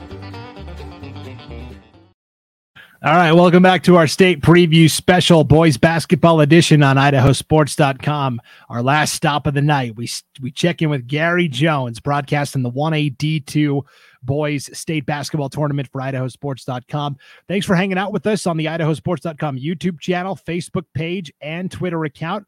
While you're hanging out, hearing us break down the 1A D2 field, go ahead and hit that like button. That's going to help us in terms of the social media algorithms that nobody understands. But we want to be at the top of everybody's news feed. So hit that like button and share this video as well with all your family and friends if they couldn't be here live tonight. Gary, how you doing? I'm doing great, buddy. Awesome. Hey, also, all of our fans that are watching 1A D2 breakdown, give us a comment if you want us to talk about a certain team, a certain player. If you want a shout out, if you want us to answer a question, drop us a comment and we'll throw it up on the screen. We got a couple of spillover from the 1A D1, Gary. Jalisco Miles from Lapway. We going back to back. That's Lapway. It would actually be 3 in a row. For lap. No, back to back. You're right. Third place 2 years ago, state champs last year. Also, we've got Scott Burton with the obligatory "Go Rams" comment for you, Gary. You are LA Rams fans. He saw my hat, obviously. By the way, speaking of hats, I want to ask Scott, where do I get one of those chicken hats? Because I like it. Yeah, you'll have to ask him when you see him in person over there at State. So all you 1A D2 fans, drop us a comment. We'll throw it up on the screen as we break down the 1A D2 bracket. I'm just going to throw the bracket up on the screen, Gary, and let's just start at the top and the number 1 overall seed, Camas County. So Scott Burton and I on our Magic Valley Prepcast that we do each week, where we talk about all the teams in District 4, we've kind of dubbed it the year of the musher. You know, they got into the football playoffs and had that huge upset over North Gem in the opening round. Their girls basketball team was really good. Obviously, the top boys team in 1A-D2, the year of the musher. What do you think, Gary? Well, I very well could be. They are the number 1 seed. This is the first time they've been to state since 2005, and they have won state championship way back when I was at Chico State. And let me tell you, that was a long time ago, 1974. If I look at the girls bracket, when we did I did the 1A-D2 girls, and it was pretty obvious that Rockland and Council were the 2 best teams, and they ended up in the title game. And of course, Rockland won. But this one, when I looked at it and started studying it, this isn't like the girls at all. This one's wide open. There's a lot of teams with good records. Camas County's 20-3, North Gem 17-5, Council 18-4, Rockland's 20-3, Cary's 19-6. And that's not discounting the other teams. They have a few more losses, but a sleeper could win this thing. So I really think this 1A-D2 is wide open right now for anybody to take all the marbles at the end of the tournament. Well, I think it speaks to how tough that District 4 was this year, that Camas County is the 1 and Cary is the 2 seed. Gary, Cary almost didn't even make it to state. They had to play Sun Valley Community School, the Cutthroats, in the 2nd and 3rd place game at districts. And they trailed very late in that game. It went to overtime. They got a shot basically as time expired. And boy, Coach Simpson for Cary just seems to get the Panthers to state every single year. You can bank. Yeah.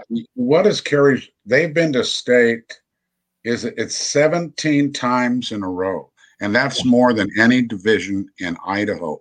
Just think about that. 17 years in a row they have been to state. That it's mind-boggling.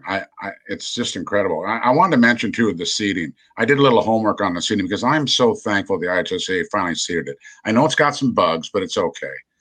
Let's just look at the girls. What happened? 3 number 1 seeds won: Sugar, Lapwai, and Rockland. 2 number 2 seeds won: Timberline, Burley, and Coe Valley won as the number 3 seed. So when you see the top heavy of 1, 2, and 3 seeds winning, it means they're doing something right. Right? Yeah, I'd agree. Now we'll see if that pans out on the boys' side as well. And I think for the most part, you're right, especially with the semifinals. I think the best teams were getting to the semifinals at least. And so that really worked.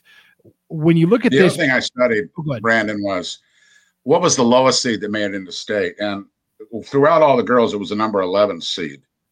But there's a new record set, and they'll be set a lot in this seeding because this is the first year they've done it. Cascade has gotten to state. They were the 17th seed in Max Prep, and yet here they are, one of the final 8. It just goes to show you never give up. When it gets to district in Idaho, they wash the slate clean. You could be undefeated in league and not win in district, and you're not here. So, I don't count anybody out when I get to these big games.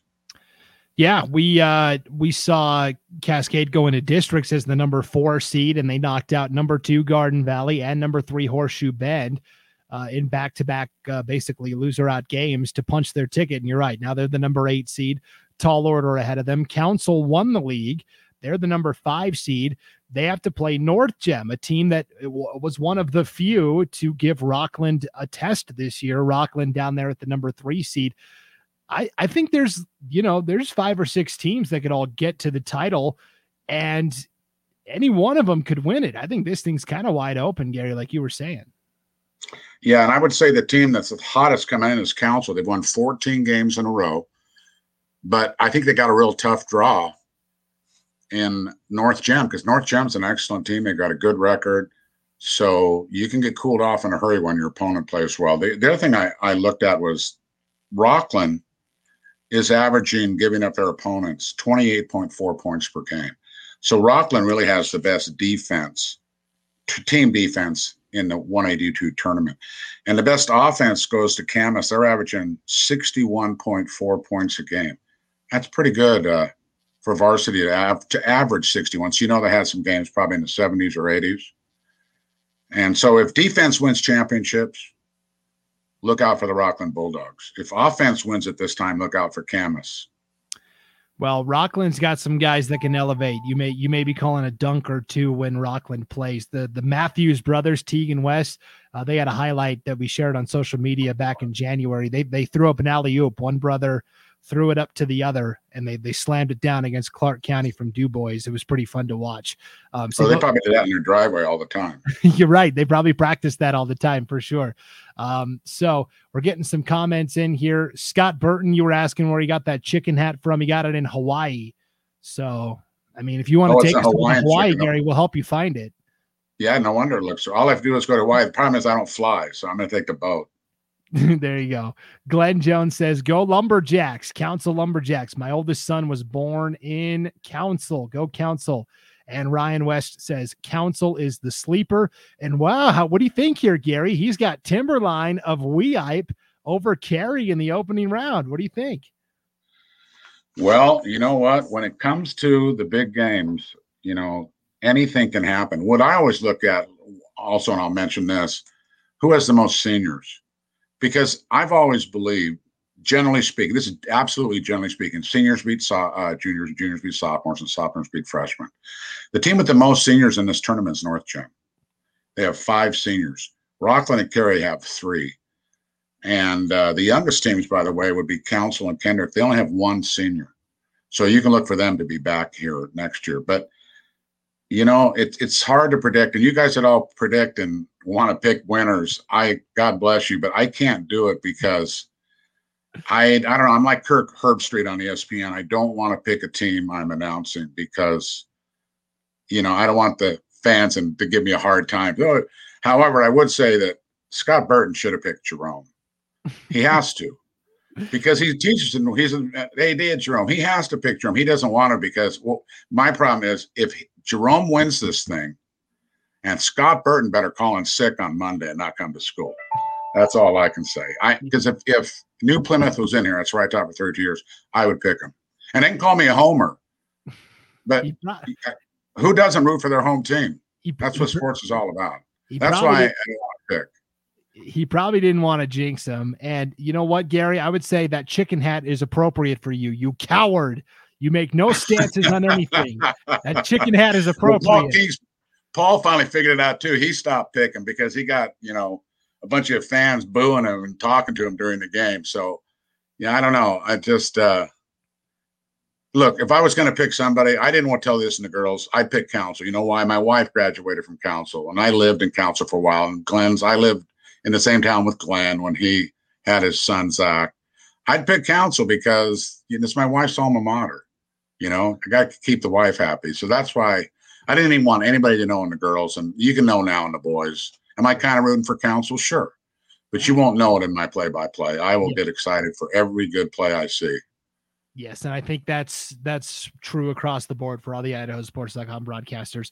That's a good question, though. Is it better to not pick any team or to be a homer and pick the school you are from? We will revisit that topic at a later time because we need to take a look at Timberline with the upset over Carey possibly could happen. They had to win a play-in game against the Wampus Cats from Clark Fork just to get to state, but I think they've got potential because Kendrick, I think, is a team a lot of people are sleeping on. You mentioned only 1 senior, and everybody said the same thing during football season, Gary. Kendrick's too young. They're a year away. Well, guess what? They won it. They won state football over a Carey team that was loaded with seniors. So, see, and that's important. Because they already know what it's like to play in big games. I know the sport's different, but you get nervous, I mean, I'm an avid golfer. I could make 1 million 3-foot putts in a row, but put it at a 3-foot putt to win a club championship. You can't practice that. You can practice free throws all day long and make them, but you cannot practice state tournament free throws because your body is and your mind is in a different frame. When it gets nervous time, who can handle the pressure the best? That's why seniors are better than juniors and juniors are better than sophomores, et cetera. But that doesn't necessarily ring true. There could be a sophomore as cool as the other side of the pillow that goes out there and has a great game. For sure. We got a couple more comments trickling in here, Ryan. LOL, you guys are awesome. I'm going to chalk that up to Gary. That's all Gary there. And Amber and Lindsey Green want to know about Cascade. You know, they come in as the number 8 seed. We talked about them a little bit, Gary, but really all that matters is that you're playing your best basketball at the right time of year. Now, Camas County right away is a tough way to open, but the one thing that Cascade may have in its favor is the ability to run with Camas County. You mentioned Camas County's offense was really good, but they've gotten into some shootouts this year, and that's gotten them into trouble a couple of times. So if Cascade can hang and run the floor with Camas County, I think they've got a chance. Well, Cascade too has a player, Tyler Thurston, who's averaging 18.1 points per game. Camas, though, the thing about them, they have one average. Let's see, Brecken Clark is averaging 16, Tristan Smith 9.4, Troy Smith 9.3, Emma Payton 8.3, or Palin, excuse me. And then Kramer, I think I can't read my own handwriting, 12.2. Yeah. They have got basically 5 people right at that double figure average. Just a couple of them are at 8 or 9. Whereas with Cascade, they drop off. After Thurston at 18, they go down to Olson with 10.6. Yeah, so balance, right? You know, if Cascade's going to do it, Thurston has to have a great game. And that can happen sometimes. You know, I said Rusty Kramer earlier. Dawson Kramer is from Camas. Rusty Kramer was the football coach. I got my Kramers mixed up there. Hey, before we duck out, let's take a look at our 1A D2 players to watch. We picked one player from each school that the fans should keep an eye on. And again, not a comprehensive list, just a starting point. There were lots of good players. Multiple players from multiple teams could be on here, but we picked one from each school. We mentioned Brecken Clark from Camas County. He crossed 1,000 career points earlier this year for the Mushers. Connor Simpson for Carey, probably going to be the smallest guy on the floor in terms of height pretty consistently, but man, he can shoot. You mentioned Tyler Thurston from Cascade. Wyatt Vining, great player for Council, good lead guard. Jagger Hewitt of Kendrick is their leading scorer. Bridger Hatch of North Gem, solid all-around athlete. Teague Matthews from Rockland, electrifying athlete. And Jaron Christofferson from Timberline, who can hold his own down low if need be. It's a pretty good list, Gary. Who stands out to you? You know what? To be honest with you, they all stand out because I'm impressed. I wasn't a very good basketball player in high school. I would have been cut at the A1, D2 level. So when you can go in and average these things, I'll tell you one thing about Carey, though. You put up Connor Simpson. He's got a teammate that's averaging more than any other player. Now, look, I didn't get Rockland or Timberline's stats. I got Kendrick, but I'm old school, and I accidentally deleted it. And Coach Silflo has just sent him back to me while the show was on. So I apologize, Coach, and I'll get over into those stats. But the stat that stands out of everybody is the guy averaging the most points, almost 20 points a game. He's 19, is Carson Perk for Carey. Yeah. So you list Connor Simpson as one of the best players. You put that with a guy that's averaging nearly 20, and you can see why Carey, has a good chance to win this thing. Yeah, Carson Perks was at Richfield actually the first 2 years and moved to Carey with his family over the summer. And so he was the player of the year in that conference for Richfield last year, and now is at Carey. So you are absolutely right. Cascade comment here. Olson's steamy, can get hot and surprise from Amber and Lindsey Green. And streaky. Okay, so streaky. I think they meant streaky instead of steamy. So now I'll tell you, the 3 hungriest teams in the state are the 3 teams that have never won. Cascade has never won, Rockland has never won, and Council's never won. When you've been playing boys basketball in Idaho since a long, long time ago, since the teens, man, to not ever win, that's a long time without a victory. So I know the students from those 3 schools are going to do everything they can to try to win. They are going to dive for every loose ball, go after every rebound. So can an inexperienced team that's never won before win? Absolutely. They can get the monkey off their back, and one of those teams might do it. And if Rockland does it, they'll have the rare repeat. I've done all kinds of records, and I sent them to you guys. most coaches with the most wins. But what I need is research this next off season is how many teams have won both the boys and girls state. I know Sugar Salem's done it. I know Firth has done it. I wouldn't be a bit surprised if Lapway's done it, and they certainly can do it this year if the boys win. I'm betting Lapway's done it. But talk about, man, some teams die to win one. And, some towns just want that first display. How about a town like Rothland that could sweep it? Lapway can sweep it. It's unbelievable. Yeah. Well, we'll see. Travis says this is the year of the musher. We will wait and see, but we do know it's going to be a really fun state basketball tournament, Gary, and we are looking forward to all of your play-by-play coverage on idahosports.com for all of the 2A action. Brandon, if I can just add one more thing. Yes, go for it. Mushers has to be one of the coolest nicknames in Idaho. Whenever I see a new high school in Idaho open up and they pick a name that's already been used, they like Rocky Mountain took the Grizzlies. There's already 6 or 7 Grizzlies. I really dislike that. If you have a chance to build a new school, pick a unique mascot like the Riverhawks did with the Twin Falls School. So Mushers is so cool. I don't know how many teams in the United States can call themselves the Mushers, but that's like, I'm a mascot guy. I always have been. I love mascots dressing up when they go to the tournament. I think Mushers is one of my favorite mascots in the entire state of Idaho. Definitely. All right, Gary, before we get out of here, I have one last question for you. It's not really a true Gary Jones appearance unless you tell us about the 1994 New Plymouth State Baseball Championship. Wow. If you'd have told me baseball was my favorite sport, it always has been, and golf. If you'd have told me that I was going to win a state championship, I told you were crazy. I didn't doubt myself as a coach. I just never felt like I was that lucky. Nobody pulls my name out of the sweepstakes hat.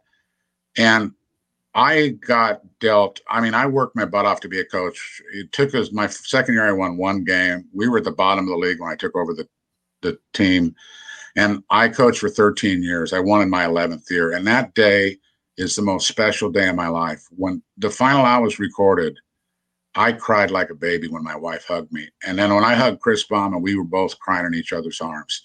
I would have never envisioned my teaching career be that I'm going to cry in another student's arms, and they're going to be tears of joy. They're not going to be tears of sadness.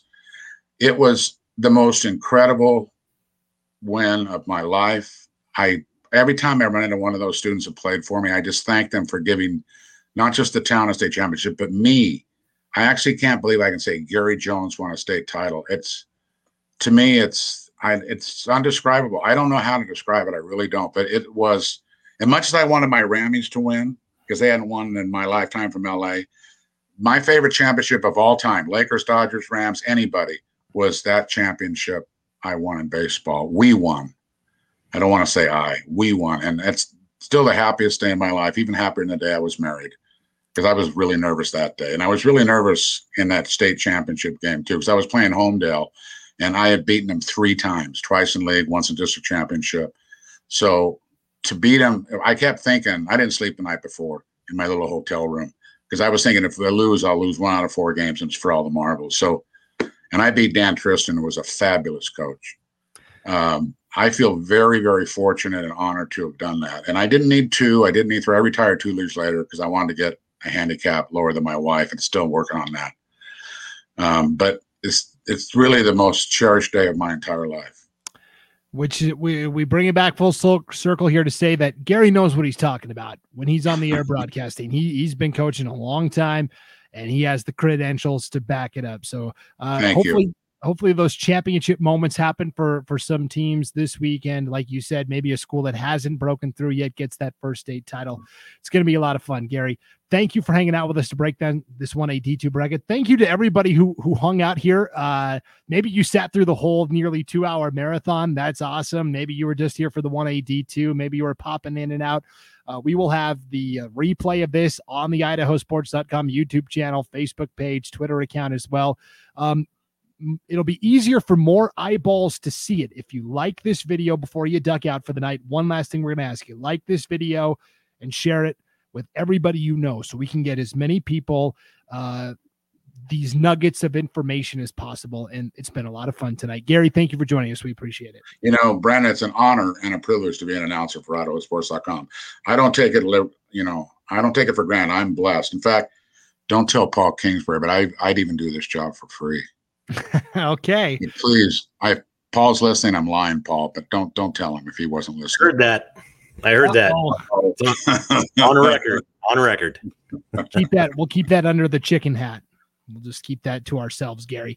All right. Big thanks to everybody for hanging out with us live tonight on the IdahoSports.com YouTube channel, Facebook page, and Twitter account as well. Enjoy the competition, everybody. And don't forget, IdahoSports.com will have live audio coverage of every single game. But it's not just that. We're going to have photographers at all of the state venues. We're going to have social media, Instagram, Twitter, with updates of all the games throughout. We're going to have recaps each night of all the state tournament games. We don't just park inside the Idaho Center and cover the big schools. We are out at every high school, making sure every single school, all the way down to 1AD2, gets the coverage they deserve. We don't just park it in the Idaho Center. We're everywhere, and we've got you covered at IdahoSports.com. So really, you just got to check there each and every day at State for all the info, all the latest up-to-date stuff. So, all right. Thank you for tuning in. Yes, thank you, Gary. Thank you to everyone who tuned into this live preview special. We will see you next time on IdahoSports.com. Enjoy the state tournaments, everybody. It's going to be a lot of fun.